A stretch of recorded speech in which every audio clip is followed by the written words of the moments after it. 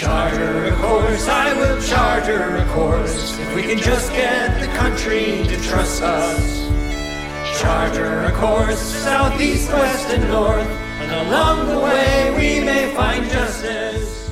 Hello and welcome back to Charter a Course, a podcast created by the David Asper Centre for Constitutional Rights at the University of Toronto Faculty of Law. My name is Cheryl Milne, and I'm the Executive Director of the Asper Centre. Our podcast focuses on leading constitutional cases and issues, highlighting strategic aspects of constitutional litigation and some of the accomplishments of U of T's faculty and alumni involved in these cases. It is our hope that over the course of this episode, whether you are a law student, a lawyer, or someone looking for an interesting topic for your debating team, you learn about an aspect of constitutional law and litigation that interests you. I wish to first acknowledge this land from which our podcast emanates. For thousands of years, it has been the traditional land of the Huron-Wendat, the Seneca, and the Mississaugas of the Credit. Today, this meeting place is still the home to many Indigenous people from across Turtle Island, and we are grateful to have the opportunity to work here. Today we are discussing the rights under Section 2 of the Charter, and in particular freedom of expression, peaceful assembly, and freedom of association. In our first segment, we focus on the right to protest in Canada, which is protected by several distinct rights laid out in the Charter. To set the context, in the recent past, there have been protests in Ottawa by the so-called Trucker Convoy, but also First Nations protests have blockaded rail lines and roads leading to lands that First Nations wish to protect. For example, the Wet'suwet'en protests in British Columbia, and some time ago, the dramatic G20 protests that were made so by the actions of law enforcement and led to subsequent class actions. Today, we will talk about the legal limitations on the freedom to protest, the Charter sections protecting that freedom, and the relationship between rights and duties in that context. In our practice corner, we turn to those same sections of the Charter in relation to labor law with our conversation with lawyer Stephen Barrett.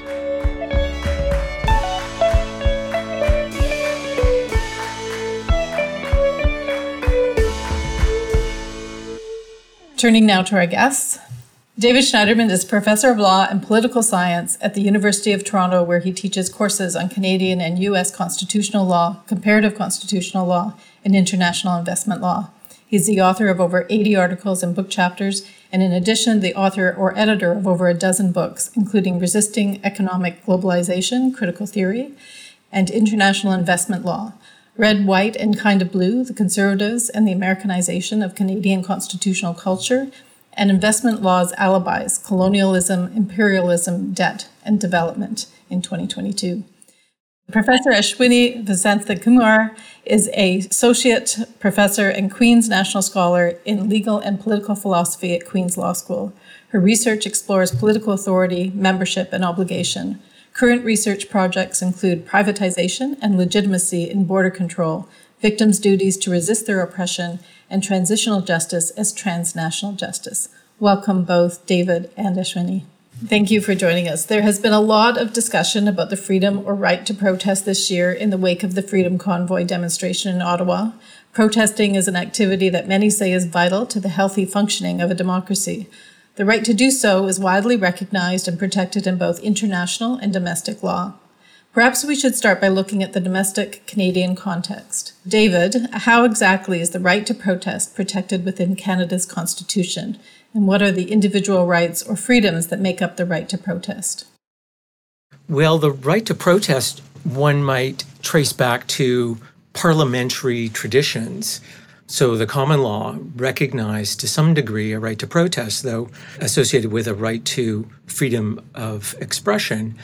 But that was, of course, more easily limited without an entrenched Bill of Rights in our Constitution. After 1982, the Charter Section 2B, freedom of expression, has incorporated a right to protest, dissent. This could have actually been incorporated under freedom of association or freedom of assembly under Section 2. But the freedom of expression cases early on took on this question of protest associated actually with the right to assembly, dissent, and association. And so most everything gets adjudicated under the Charter Section 2B, freedom of expression. So it's important to be precise when using terms like right or freedom. The two terms have different connotations in a legal context, perhaps. And the Charter refers to the fundamental freedoms of expression, assembly, and association. And what are the implications of entrenching these protections as freedoms rather than as rights? I don't think there are any implications.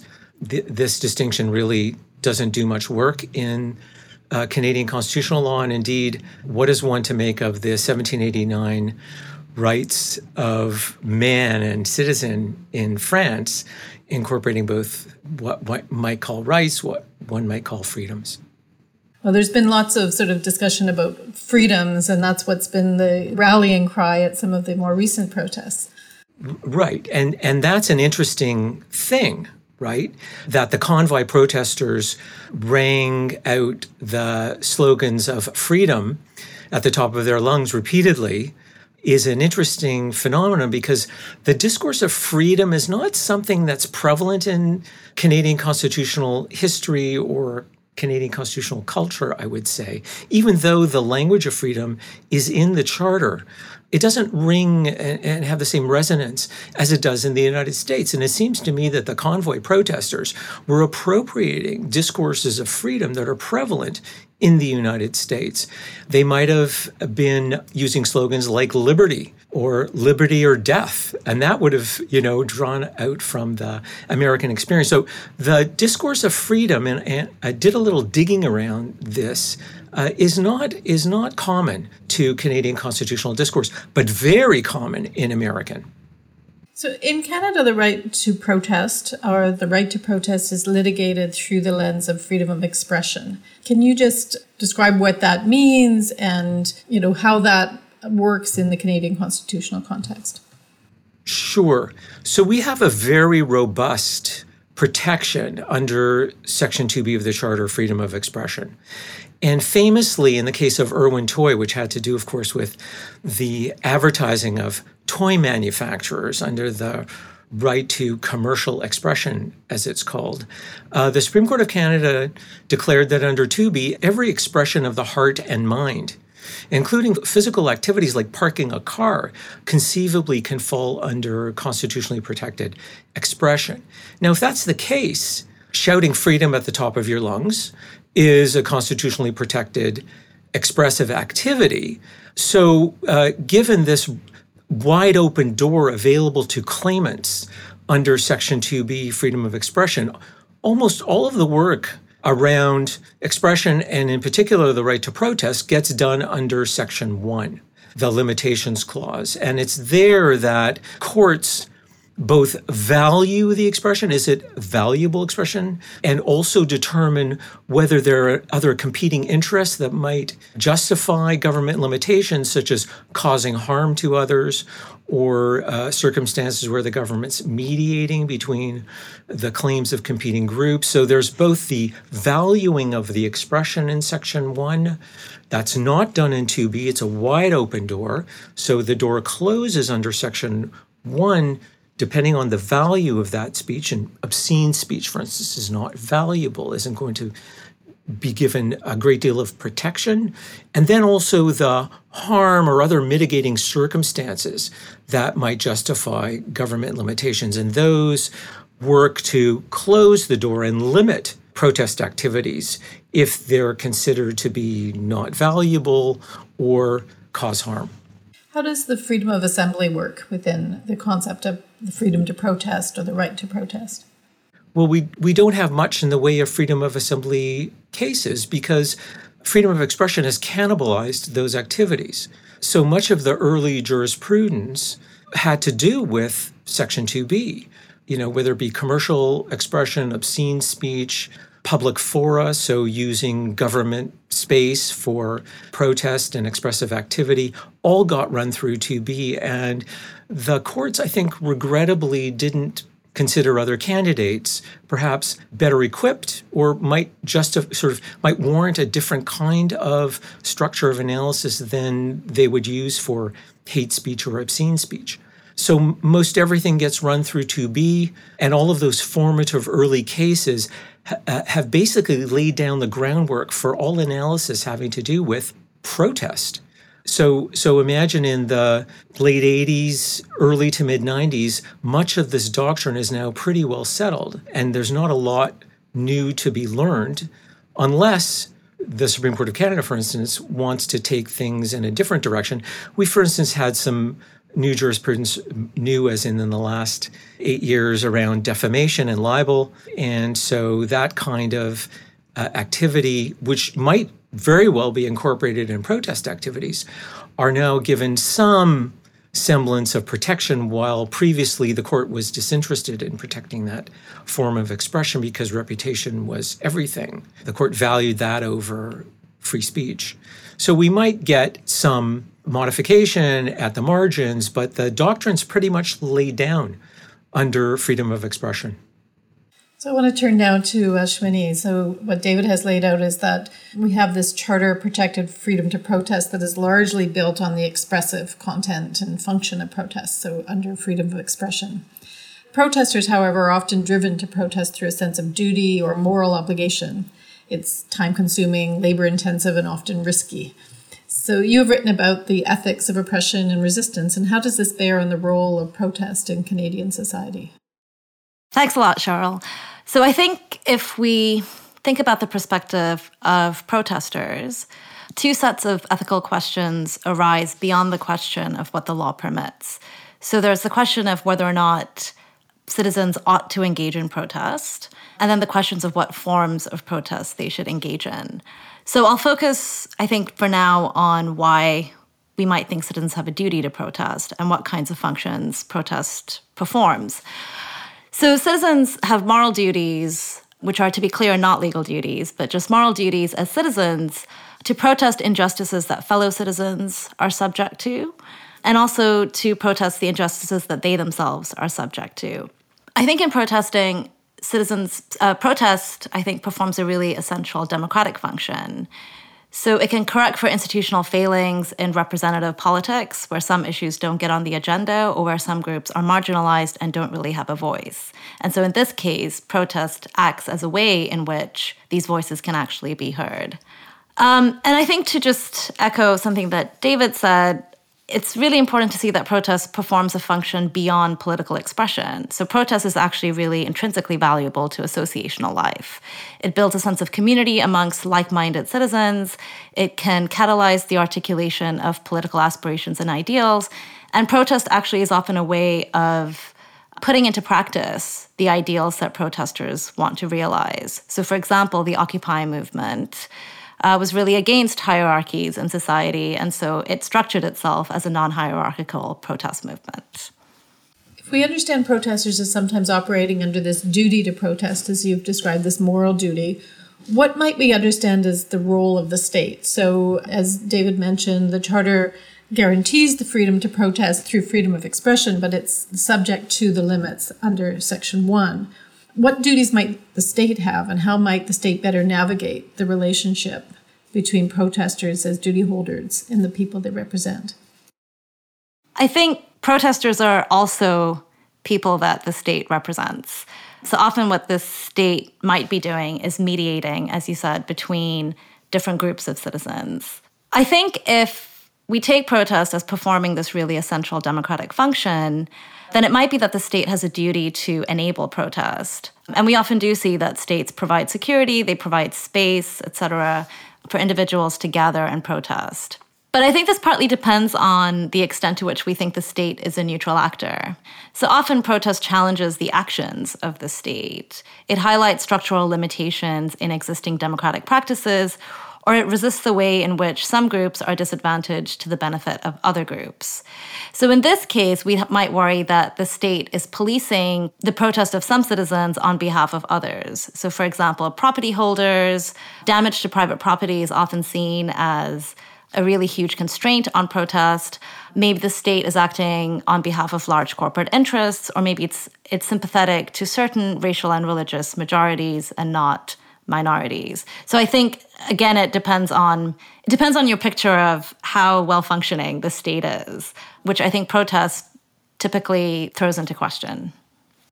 Yeah, I think we see, if we look at the G20, that was now quite a number of years ago, that the actual response of police and the state really ramped up when they thought that they were actually responding to breaking of windows and I think a trashing of a police car, and then things kind of ramped out of control. I mean, protests are often disruptive of the rights of others. I think that's part of an effective protest sometimes, that people are uncomfortable. I recall a protest in the Gay Pride Parade in Toronto that really disrupted the parade, and people were upset by that, but it was also the purpose was to disrupt the parade, to argue for inclusion of other groups within the Pride movement.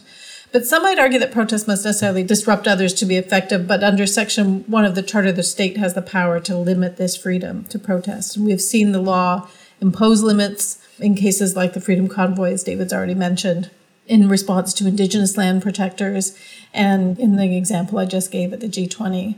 How does this law limit the freedom to protest, and what requirements does the state need to meet in order to impose those limits? As I mentioned, the Section 1 analysis invites courts to weigh government or public interests or harms to private individuals. But Ashwini said something interesting about, and I think really insightful about, the state and how we might view the state and its role, preferring some forms of expression over others.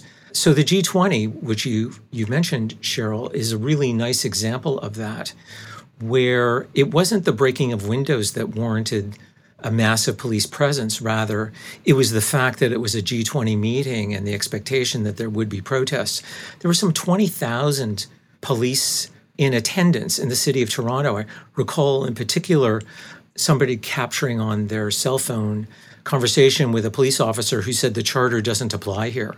So that was the mindset of the police, who were trying to deter anyone from being anywhere near downtown Toronto was being closed down. Recall the kettling of protesters in the rain, being held without charge for, at least 24 hours, probably in many cases. And the Canadian Civil Liberties Association going to court to try and secure an injunction prohibiting the police from using sound cannons against protesters. And Justice Brown, then of the Superior Court, now on the Ontario Court of Appeal, saying, this is all speculative.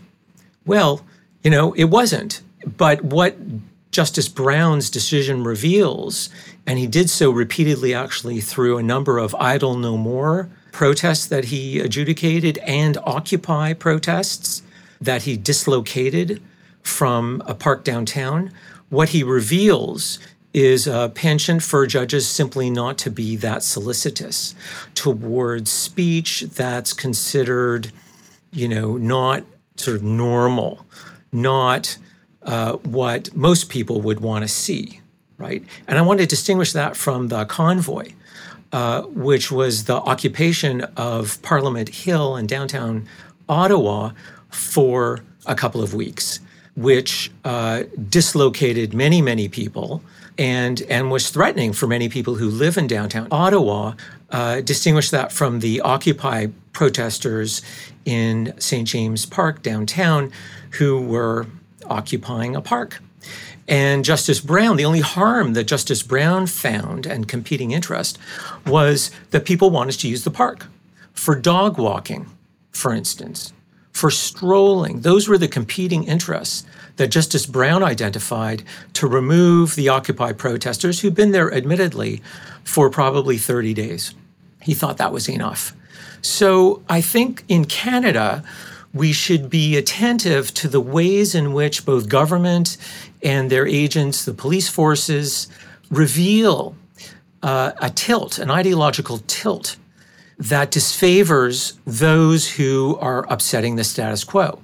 And they might be, well, in the case of Justice Brown's decisions, Idle No More occupying CPR railway tracks, the private property that Ashwini mentioned. They were promptly removed by order of the court. Or other Indigenous protesters at Fairy Creek, Wet'suwet'en, elsewhere, Occupy, were treated gingerly for quite a while, and rightly so, all over Canada. But all of the court judgments that were issued in the wake of Occupy by judges at first level all ejected the protesters who'd been there in the court's view long enough.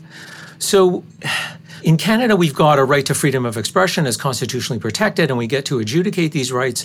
But the preference, it seems, of the state, police, and courts is to not offer much solicitude towards protesters that are upsetting the status quo, upsetting the values or opinions of what are understood to be the majority of Canadians. So, Ashwini, I want to give you an opportunity to talk about this David's talked about what's happened with the courts and the legal response, and I'm interested in your take on it in terms of the moral duties and responsibilities on either side, and how can we reconcile the duty to protect some citizens versus the freedom to protest and the moral obligation protesters bear with respect to other oppressed people?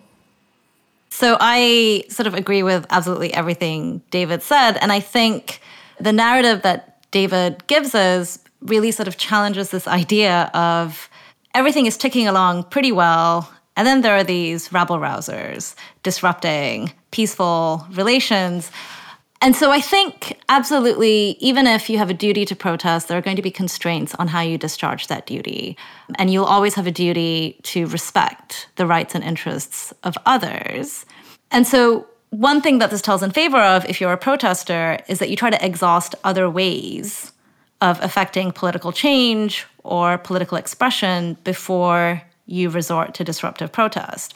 I will say that I think in some cases, protest seems to be the only way to express appropriate indignation and outrage. So for example, when there's a brutal police killing, actually, it seems to me appropriate that there is a large demonstration as opposed to a sort of letter writing campaign, right? So there's something inherently expressive about protest, which might mean that it's really the only appropriate way to respond to a certain injustice or event. But I think, as you noted earlier, there's this inherent tension with disruptive protests. The reason it works is because it is disruptive and it forces people to pay attention. But if it's too disruptive, or if it isn't conducted in a particular way, you risk alienating people, right? And I think this is a dilemma that protesters have to navigate. So they have to be disruptive enough to get attention from complacent majorities that are very happy to ignore the claims that they've been agitating for. But if they're too, quote unquote, disruptive, then they might get dismissed or ignored. So we often talk about the duties of protesters, and I think it's really interesting to think about the duties of the non-protesters, right? So I love walking my dog, and my dog loves going for walks. But I really think that maybe that's just the kind of inconvenience to tolerate, because a very important form of political expression and assembly is taking place. So I think something has gone awry when we think a pretty peaceful movement has to be displaced because well-heeled citizens want to walk their dogs.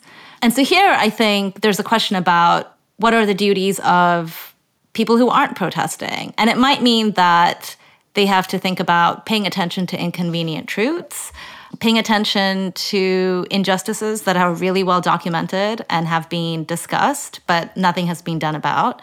Because I think one of the reasons we need protest is because ordinary citizens haven't actually done what they ought to have done.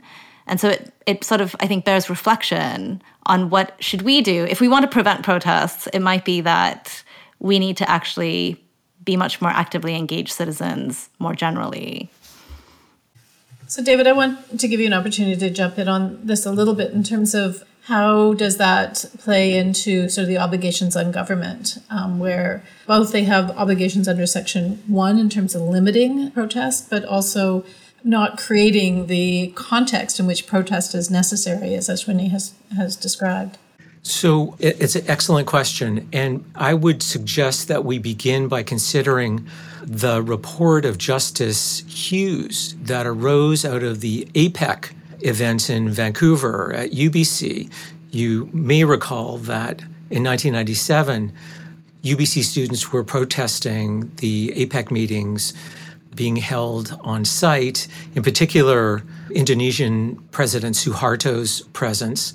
And the RCMP proceeded to not only keep the students at bay, so far away, right, from the site of the meetings, but also just for, a more generous response, pepper sprayed all of them, or at least those who were in the vicinity of the fencing that they had put up.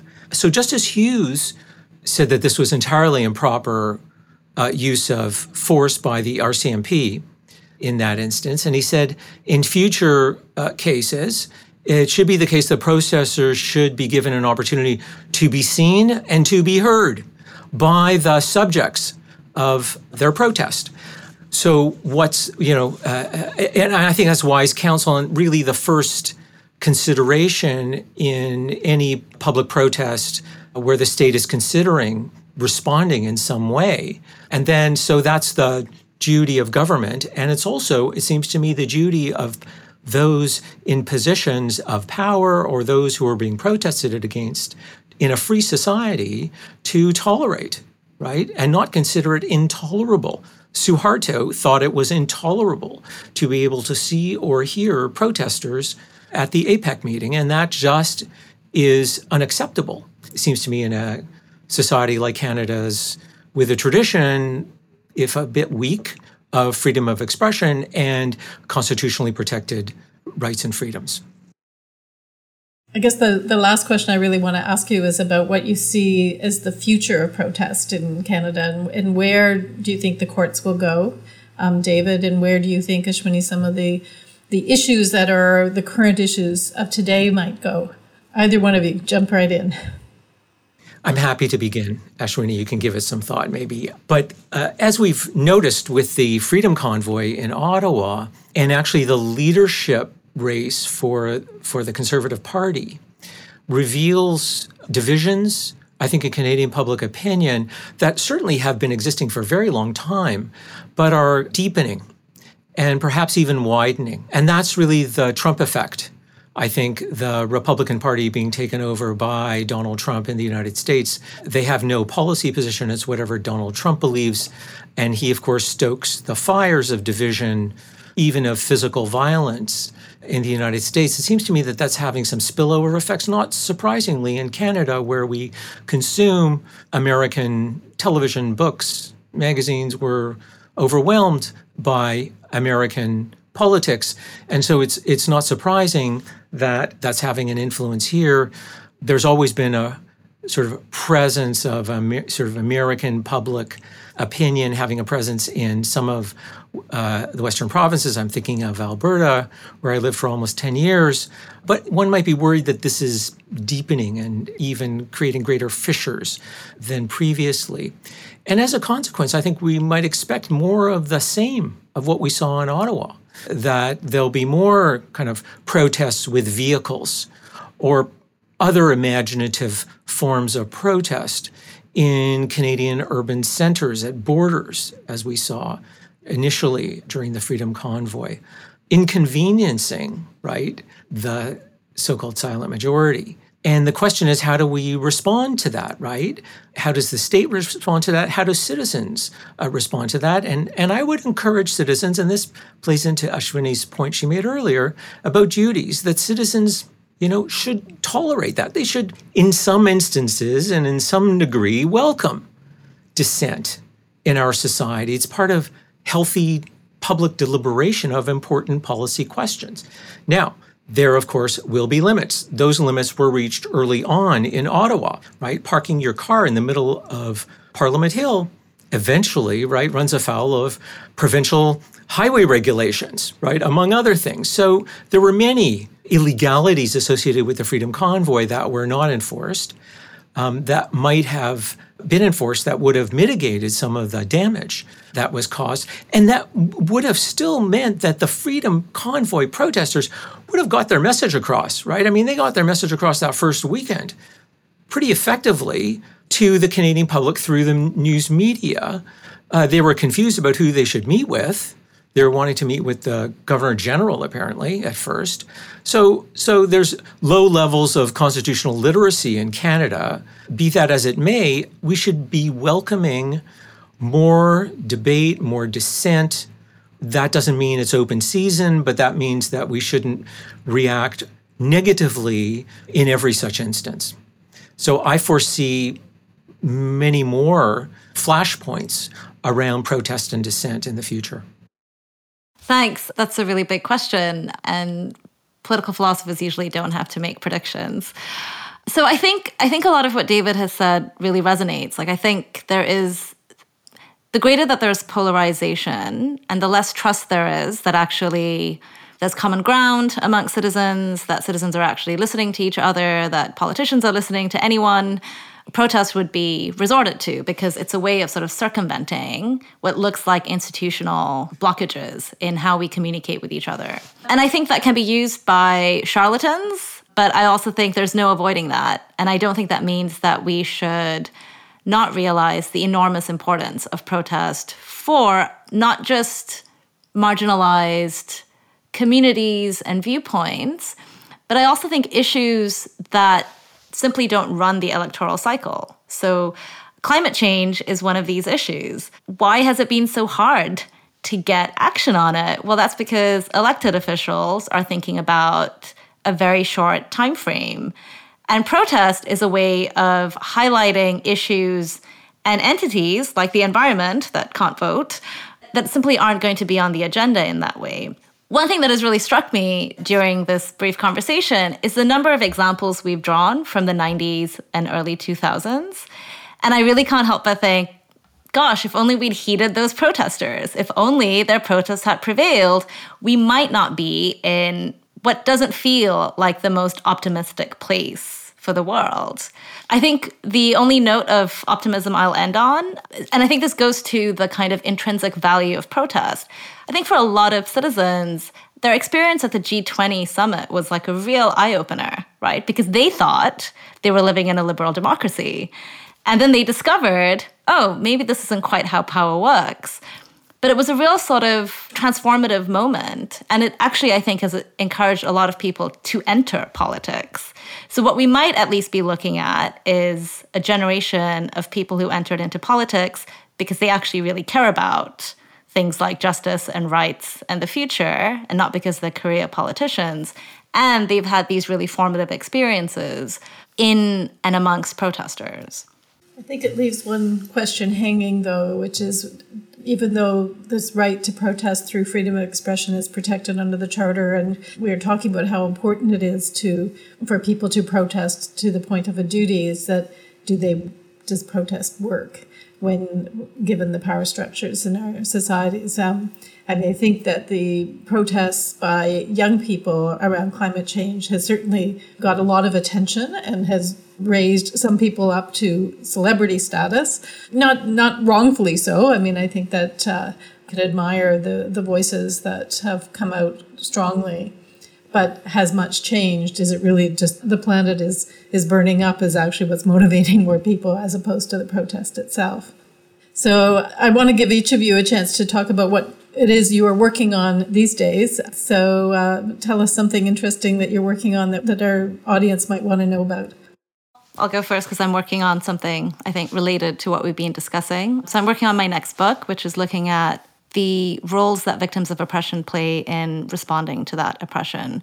So thinking about the duty to protest and the forms that protest should take is really something that I've been thinking a lot about. I think this idea of despair, which, Cheryl, I think you may have inadvertently articulated, is something that I think that every individual or group railing against what seems to be unchangeable structures has come up against. And I think there's no option but to attempt, right? So the alternative, which is just to accept, is not actually an option. And it's not an option for many people. So I think protest works. Sometimes it's unclear how it's going to work, and you don't really see the effects of it until much later.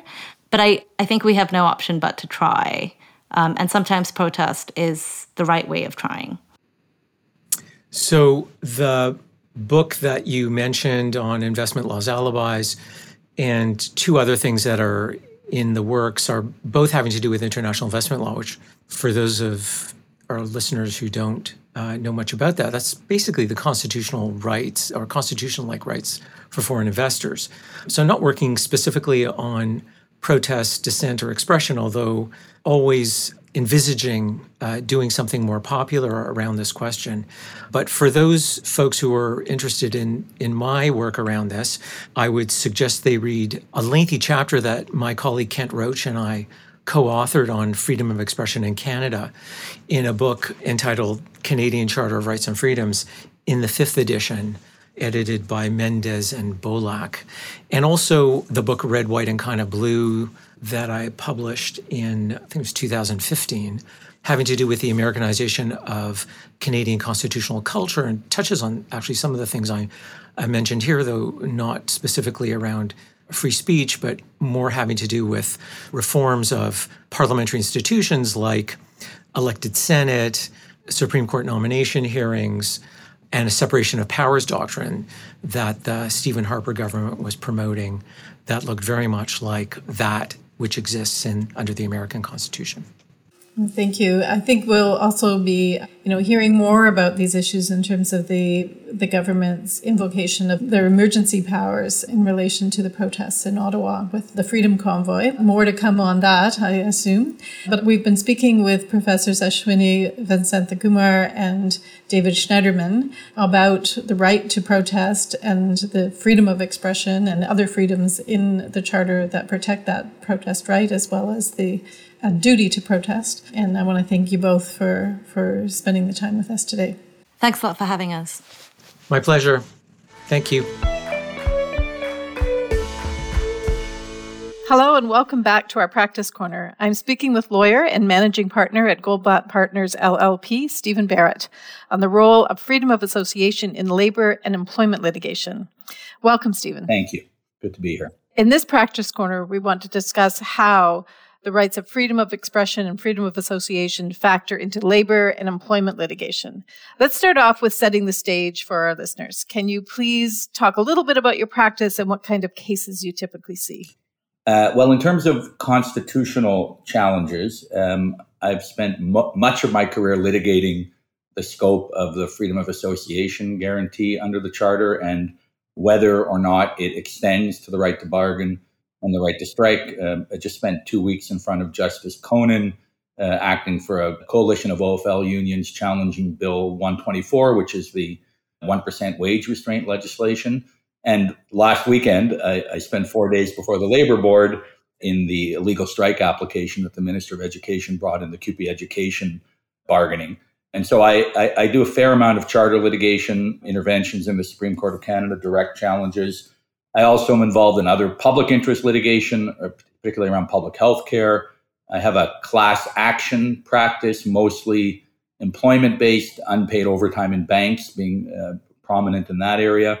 I do a fair amount of appeals and judicial review. And my practice also involves a lot of collective bargaining and interest arbitration in the broader public sector. So university faculty, CUPE hospital workers, government lawyers, government unions, judges, and firefighters and other broader public sector. So that's sort of the general shape of. Great. I mean, generally, charter rights and guarantees allow individuals to challenge government actions. And some of the things that you've been talking about are really more disputes between private parties like employers and employees. But can you walk our listeners through how the charter actually applies in some of those cases?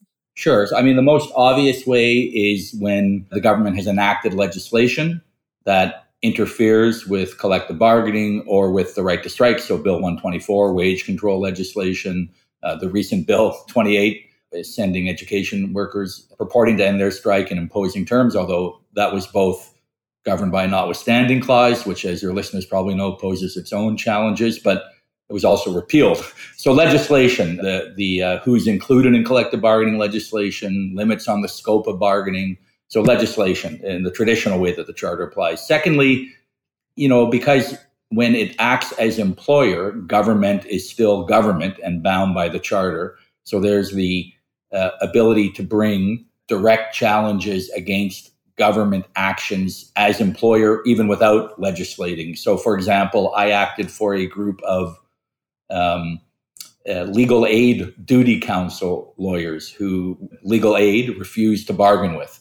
We took the position that Legal Aid Ontario is part of government and that they had a direct obligation to bargain in good faith with legal aid lawyers. We ended up settling that litigation where there was a vote held among the lawyers, and they voted to unionize, and the Society of Professionals represents them, and now they have a framework bargaining relationship outside of legislation, but that's directly because of the charter. I'm actually acting now for civil lawyers in British Columbia who are arguing that their exclusion from the right to have their own union and be represented by their chosen association by government and by legislation violates Section 2D. Although obviously a more limited application in interpreting legislation that impacts on associational freedoms or expressive freedoms, there's the role of charter values in trying to promote an interpretation that is more consistent with the charter. And those of your listeners who watched the YouTube Labor Board hearing saw a lot of arguments about charter values in the Bill 28 context.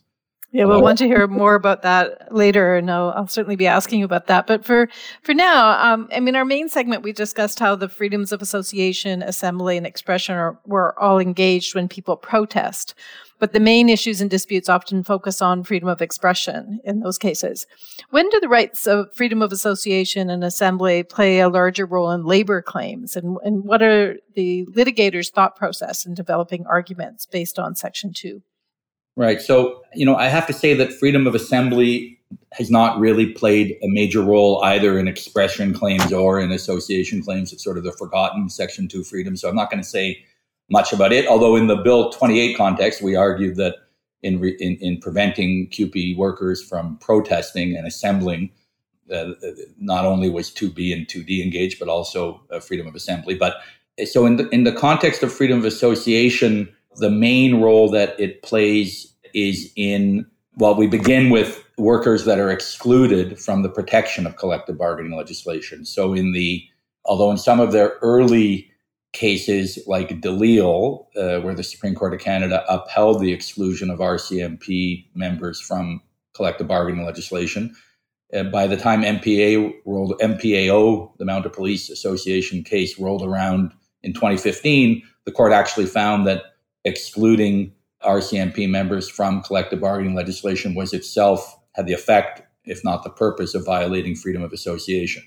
There's issues around choice of bargaining agent, which was an issue in the MPAO case where the federal government had imposed on RCMP members a sort of company union representational structure, and the court found that violated freedom of association. There's issues sometimes around bargaining unit structures, which employees are included or not included in bargaining units. There's issues around restrictions on the scope of collective bargaining, including through wage controls. That's the Bill 124 challenge currently before the courts in Ontario. There's restrictions on the right to strike, and that can arise in a number of ways. There was Saskatchewan Federation of Labor, where the government could designate employees as essential and take away their right to strike, which was held in and of itself to violate the right to strike. There's back to work legislation that is often challenged as violating the right to strike. And then obviously Bill 28, which we'll talk about more fully later, where you have a direct interference in collective bargaining education sector, not only taking away the right to strike, but imposing terms. That obviously gives rise to freedom of association concerns. So from the moment of inclusion under collective bargaining schemes to resolving collective bargaining impasses, freedom of association now plays a significant role under the Charter, as it does in international law, which the court has drawn on in refining and expanding its conception of what freedom of association protects. Great. We have a podcast coming up around international law in the Charter context, so our listeners will have the benefit of that as well in future episodes. You've been involved in, as you've said, many cases before the Supreme Court of Canada that have expanded or at least discussed the scope of the right to collective bargaining and addressed whether Canadians have a right to strike, as you said. Can you talk a bit about the importance of recognizing the constitutional rights to collective bargaining and striking and what obstacles you have faced in having a court recognize these rights? So, initially, there's been a real sea change in the Supreme Court of Canada's understanding, conception of freedom of association when it comes to collective bargaining. In its original reasons, and there was a trilogy of cases in 1987. The court, and the most famous one is the Alberta reference case. And In that case, Chief Justice Dixon dissented. He actually, as did Justice Wilson, and they both held that freedom of association embraced both the right to bargain and the right to strike. But the majority of the court adopted a very restrictive and narrow approach to the scope of freedom of association, unlike, for example, the approach that it was taking in Irwin Toy, a very broad approach to freedom of expression, a very narrow conception. And there were a few reasons the court gave in the Alberta reference case.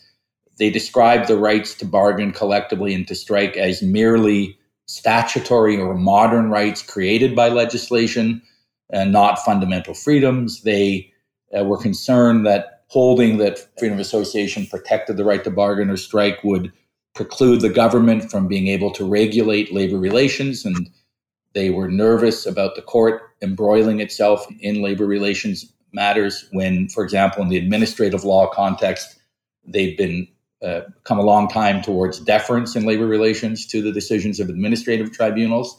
Now, of course, with Vavilov, that may have changed somewhat. They viewed protection of collective bargaining as somehow extending to protecting the objects of an association rather than its processes or activities. And they thought that the charter was very much an individual rights instrument, and therefore really what collective bargaining would expand protection beyond individual rights. And, I think it's fair to say that traditionally, as Harry Arthurs has pointed out, there's been judicial hostility towards collective labor rights, and traditionally legislatures have been more protective of labor rights. I think that's changed, but that was generally the view, at least going into the 1950s and 60s as we got the Wagner Act model and our modern collective bargaining legislation. I think that all led the court to take a very restrictive view. But I think over time it became apparent that not only was that a restrictive approach out of step with the more purposive and generous approach taken in the interpretation of other charter rights and freedoms, at least supposedly taken in the interpretation of other rights and freedoms, but it was also out of step with the international law recognition, including treaties that Canada is signatory to, ILO conventions, that what freedom of association is about mostly is about the right to collectively bargain and the right to strike. And so beginning with the Dunmore case, which we might well talk about, and then in health services, the court recognized that the reasons they had previously given for denying protection to the right to strike didn't really hold up, that the right to bargain, the right to strike aren't just modern statutorily creative rights. Workers have been engaging in withdrawal of their services since the beginning of labor. Although, yes, there's a balance to be drawn between the court's role in protecting charter rights and the legislature's role in regulating labor relations, a complete abdication, like what they called a no-go zone or a black hole for labor rights, really couldn't be sustained. They came to recognize that protecting collective bargaining and the right to strike is about protecting not the ends, but the processes through which workers seek to protect and improve their terms and conditions of employment. There's no guarantee they're going to be successful, but it's the associational activity that is their only mechanism to meet, on a collective basis, the power of the employers they're bargaining with. And they recognized actually explicitly in the MPAO case that the charter doesn't just protect individual rights. It also, in many other areas, including freedom of association, has a collective component. So all of the reasons the court gave in the Alberta reference for rejecting protection, the court came to see in health services couldn't really be sustained. And then finally, in the Saskatchewan Federation of Labor case, in health services, the court was very careful to say, well, we're holding that collective bargaining is protected. That was 2007. We're holding that collective bargaining is protected, but we've never held that the right to strike is protected. But that the logic of protecting collective bargaining compels the conclusion that the right to strike is also concluded. That's what Chief Justice Dixon said in the Alberta reference in his dissent, which has now become the view of the majority. And so that culminated in the Saskatchewan Federation of Labor case, where the court held that really you couldn't have meaningful collective bargaining without workers having the power to withdraw their labors. It was the powerhouse, the engine of collective bargaining. And that didn't mean you were protecting the objects of unions, but simply this fundamental right almost not to be conscripted to work under terms and conditions of employment that aren't acceptable. So the court has come around, although there's still a number of areas where we don't know exactly how far this protection goes. There are a number of appellate cases, even after the Saskatchewan Federation of Labor case, that have upheld wage control restrictions that are temporary in nature, somehow found that those don't violate freedom of association. That's very much an issue in the Bill 124 challenge that is currently before the Ontario courts. And, some courts have said that, well, if you're just imposing terms that have been freely negotiated elsewhere, that's not a violation of freedom of association. I have to say, I don't quite understand that logic. And obviously that doesn't apply in the Bill 124 context. And Justice Conan will have to deal with this, but it doesn't apply because the government imposed these 1% limits when others were negotiating significantly more than 1%. But anyway, that's sort of the evolution of the case law. But as I say, obviously the composition of the Supreme Court of Canada changes from time to time. I think there's still judicial reluctance to get involved in collective bargaining and labor relations. And so that initial deference that drove the court in 1987 to hold there was no protection still manifests itself, I think, unjustifiably in the courts giving a more restrictive interpretation to whether legislation interferes with collective bargaining. Let me give you one example, and it comes out of Dunmore, that the court says the threshold for proving a violation of interference with collective bargaining or the right to strike is substantial interference. Now, if that simply means non-trivial interference, well, that's the general law. But in the freedom of association context, for some reason, it's viewed as a higher threshold that applicants, unions, and workers have to meet. And so that's one way in which the court has restricted its somewhat grudging acceptance that collective bargaining and the right to strike is protected by freedom of association.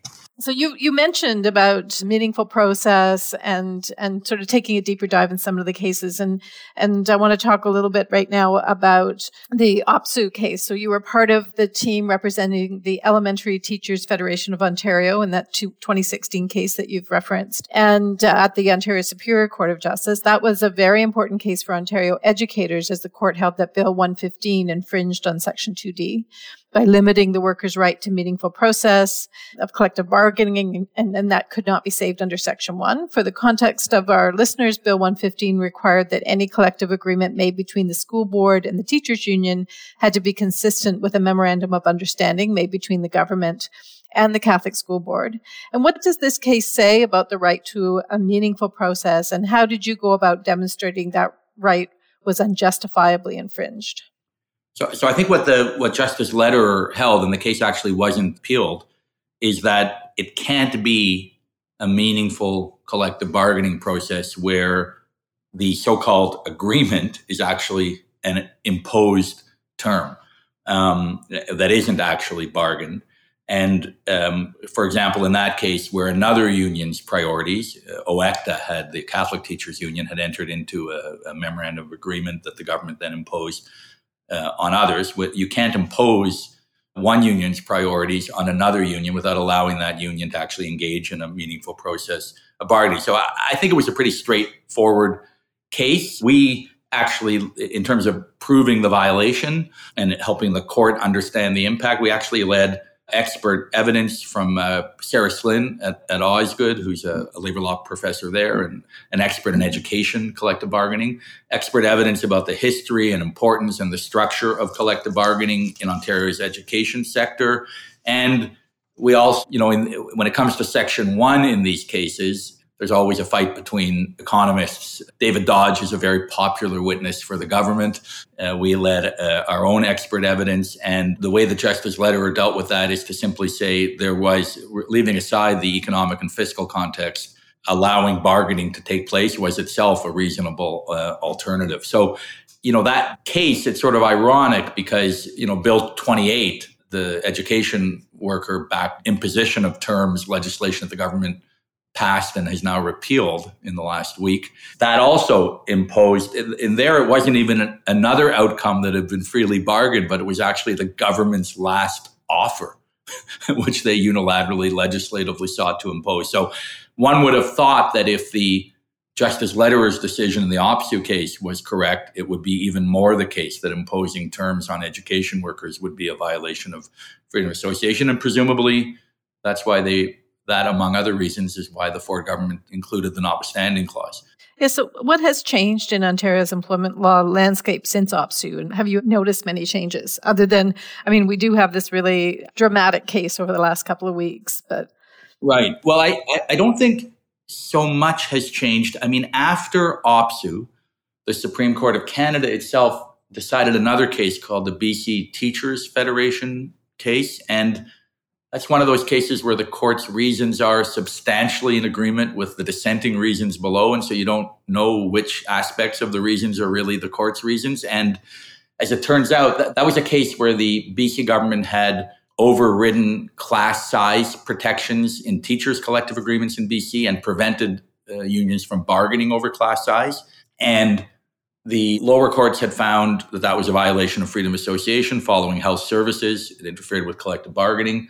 And the government then sort of reenacted similar legislation after consulting with the union. And the big issue in that case was whether consultation was enough to meet the requirements of Section 2D. And Justice Donald's reasons suggest that, well, in that case, the consultation actually hadn't been in good faith. So even if that was the test, that standard hadn't been met by the government. But he also goes on to recognize that after SFL and the recognition of the importance of the right to strike where you reach a collective bargaining impasse, consultation itself may not be enough. So there's an ambiguity arising out of that case. It turns out in the Bill 124 case, the Ontario government argued before Justice Conan, we don't have a decision yet, that actually they're not obligated to consult, that the charter, that imposing a consultation obligation on government before legislating is inconsistent with our constitutional norms. And to that extent, my clients, the OFL unions and the government agreed that consultation can't be enough. But some governments are still arguing that it is in these wage control challenges. And, the other way that since OPSEU, one of the big issues, as I noted earlier, is this argument that even where legislation interferes with the right, say, to bargain over wages, that interference has to be substantial in order to constitute a breach of Section 2D. And so in the Bill 124 case, the Ontario government has argued that, well, because you could still bargain over non-monetary matters, there wasn't substantial interference with collective bargaining. And of course, we think that's a preposterous proposition, since what the Supreme Court of Canada has said is that if you can't bargain over an important term and condition of employment, that's what 2D protects. And although there are many important terms and conditions of employment, compensation is clearly one of them, especially when inflation is running at 7% and a sustained 7%. And so the other thing that, of course, has changed in the landscape since OPSEU is an increasing willingness to resort to the notwithstanding clause, including in labor relations matters. But I think what we've just witnessed in Ontario actually is going to make it harder for governments to use the notwithstanding clause because they've seen how it will be received, not just by the labor movement and not just by people on the left of the political spectrum, but people on all ends of the political spectrum. But that's obviously another threat to Section 2D. Well, this is a good time to talk about that case and explain to the listeners what has happened the past couple of weeks in Ontario. There were negotiations going on between the educational workers, including educational assistants, caretaking, and other support staff, some of the lowest paid workers within the education sector. And following their strike notice, the Ontario government enacted legislation that declared a strike illegal and forced a settlement under the government's terms. And they used the notwithstanding clause in doing so, declaring the legislation to operate notwithstanding both the Charter and the Human Rights Code. So if you could explain a little bit more about what's going on in that case and then what happened. Right. Well, I think you've got it. The union's top priorities was protecting their members who were among the lower income workers, not just in the education sector, but in the broader public sector generally, and in securing additional funding for services in that sector. The parties reached an impasse. I think it's fair to say, and this is one of the points that we made before the Labour Board when the government applied for an illegal strike declaration and for relief, that the government had been clear from the outset of bargaining that they were not going to allow workers to exercise their constitutional right to strike. They didn't quite put it in those terms. They simply said the schools will remain open no matter what. And so when the union served its strike notice, the government did what it had said it was going to do, and they introduced legislation that not only said that they couldn't go on strike, but imposed the government's last offer and said that the legislation could not be challenged as violating Section 2 or Section 7 or Section 15, invoking the notwithstanding clause. Now, we're not going to debate now what the notwithstanding clause means, but clearly it was understood by the union and the public to mean that there couldn't be a challenge brought to the constitutionality of the legislation, despite the Supreme Court of Canada clearly now holding that 2D protects the right to bargain and the right to strike. So, and that legislation, as you point out, not only said that the charter didn't apply, but it also said that the terms and conditions that had been imposed couldn't even be challenged as violating the Human Rights Code. And the CUPE educational workers are highly, predominantly female, highly racialized. The wages are suppressed and low, and there obviously are possible human rights challenges, especially after that Ontario Midwives decision in the Court of Appeal. And so they were certainly covering off all their bases, the government. They may have overcovered, though. And then they went to the Labour Board, and at the Labour Board, they sought a declaration that the strike was illegal, and they wanted to restrain the strike from happening and force union leaders to recant and to call off the strike. We acted for CUPE at the Labour Board, the union, and we readily conceded that these union members were engaging in a large-scale political protest in the only way that made any sense when their terms and conditions had been imposed on them, which is to withdraw their labor. And obviously they were joined by others. The problem was that the override meant that we couldn't directly challenge the legislation itself. In fact, the Labour Board was prohibited from even inquiring into the constitutionality of Bill 28. But we made the argument, we made two main arguments. The first is that the Bill 28 prohibited strikes, but that the definition of strike came from the Labor Relations Act. And the Labor Relations Act had not been overridden under the Charter override for Section 33 provision. And we argued that that definition of strike, to the extent that it applied in this unique circumstance, that is where the employees were on the verge of going on strike to negotiate their collective agreement, the very thing that's protected by Saskatchewan Federation of Labor. They had terms imposed on them, which is completely inconsistent with the OPSU case, with the protection of collective bargaining, and they had no other means legally to challenge that legislation, which made this case unique because of the invocation of the notwithstanding clause, that the strike definition in the Labor Relations Act, both as a matter of interpretation, as a matter of charter values, and as a matter of constitutionality, couldn't extend to preclude these workers from withdrawing their labor, where the very premise of the act, which is that you strike to negotiate an agreement, had been undermined, and where, unlike any other case the Labor Board had dealt with, the union couldn't even go to court to challenge the constitutionality of the legislation. So that was our first argument.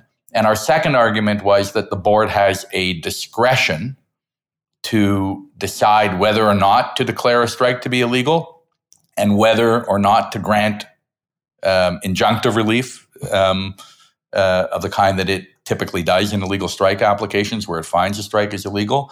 And we argued that both the government's conduct in everything that it had done leading up to the legislation, but also charter values should inform the exercise of discretion. In overriding a challenge to Bill 28, the Labour Board was acting under its home statute, the Labor Relations Act. The government had not purported to override that, and so that discretion very much should be informed by charter values of freedom of expression, freedom of assembly, freedom of association. As I said to someone, nothing brings public and private sector unions together like the threat of extinction. And this was an extinction-like attempt to completely obliterate collective bargaining and the right to strike, and so the determination of the labor movement across Canada, the political protest. When you have Andrew Coyne and others saying that this is wrong, Marcus Guy, you know that you've poked society in a way that isn't acceptable, and so they agreed to repeal the legislation, and they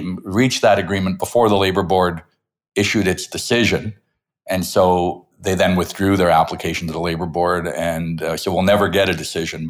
And now the parties are, as you know, back at the bargaining table. And as of this morning, as you and I do this podcast, the union has indicated that it's given a further strike notice. And so we'll see how that all plays out. I think the government has learned, though, that invoking the notwithstanding clause in labor matters, and I think this government and governments across the country have learned that actually, I'm not sure we yet have risen to the level of constitutional convention, but I think political reality dictates that is not something governments will do. And I want to say one other thing. Although much of the focus of the public outcry was about the invocation or the imposition of the notwithstanding clause, the other thing that was really abhorrent about this legislation from a constitutional and labor relations point of view is usually, even assuming that there was justification, which obviously I don't accept and the union doesn't accept, for prohibiting the right to strike. The government's argument is we've just been through a pandemic, kids should be in school.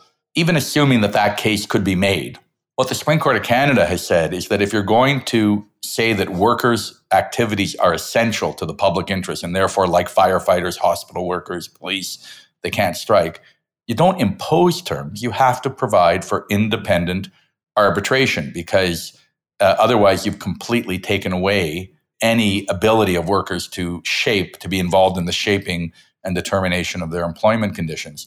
And so both in the Alberta reference case and Chief Justice Dixon's dissent, in the SFL, Saskatchewan Federation of Labor case, the court is clear that where you take away the right to strike, you can't impose your last offer, impose terms. You have to have some neutral, independent, fair arbitration process. And that was not the case with Bill 28. It was sort of, in that sense, unprecedented. And I think this government and others have also learned that you can't simply impose terms and try to insulate challenges from the notwithstanding clause, but even the imposition of terms is not acceptable in a free and democratic society. And so we'll see how this, if there is a strike, we'll see how that shakes out. But I'd be surprised if the government were to resort to imposition of terms rather than finding a fairer outcome. Well, I think also in this case, that was a group of workers that the public actually had a lot of sympathy for. I think there was a lot of information about how poorly they were paid and right. Generally treated. And I think that there wasn't just that union, but it was other unions, but also the general public who were certainly concerned about schools being closed, but also wanted to see the people working with their children were actually adequately compensated as well. So I think that's right. I think that was another factor that led to the public outcry. But, really, whether these were low-income workers or middle-income workers or even higher-paid workers engaged in collective bargaining, imposing terms, insulating that from challenge under the Charter, shouldn't be acceptable in any society. Well, we'll hear more about the preemptive use of the notwithstanding clause in other cases that are winding their way up, in particular the Bill 21 case coming out of Quebec. There's another interesting issue, I think, and I can't say I'm as expert as some others are in this, although I may have to be at some point in my career. There's another interesting issue about whether the notwithstanding clause can be used retrospectively or retroactively. And in the Bill 124 case, for example, which is the challenge to the wage control legislation, there was some concern that if we're successful in that case, there's been some talk, well, the government will just use the notwithstanding clause and override the court's decision. I think there's a legitimate issue over whether you can do so and use the notwithstanding clause to retroactively change one's constitutional rights. So hopefully we'll be successful in that case and they won't resort to the notwithstanding clause. But I think the next I maybe should become a notwithstanding clause lawyer. Well, we do have a previous episode with Professor Lorraine Weinrib talking about the history of the notwithstanding clause and her views on its use. So I commend our listeners to turn back to that episode. I want to thank you so much for joining us. Before you go, could you please tell our listeners about any upcoming projects that you have on the go or any interesting work from other organizations that you would like to amplify? Well, I have to say at the moment I've been somewhat possessed and obsessed by the Bill 28 and the bargaining that's going on in the education sector. The Supreme Court of Canada just refused leave and granted leave in two cases. They refused leave in a wage control case coming out of Manitoba, where the Manitoba Court of Appeal upheld wage control legislation as not violating freedom of association, which was disappointing. Granting or not granting leave doesn't necessarily mean the court agrees or doesn't agree with the result. But they have granted leave in a case involving casino employees in Quebec who are managerial. And they're arguing that freedom of association protects their right, even though they're managers, to engage in collective bargaining. And, historically, managers have been excluded from the right to collectively bargain on the theory that they're really the employer.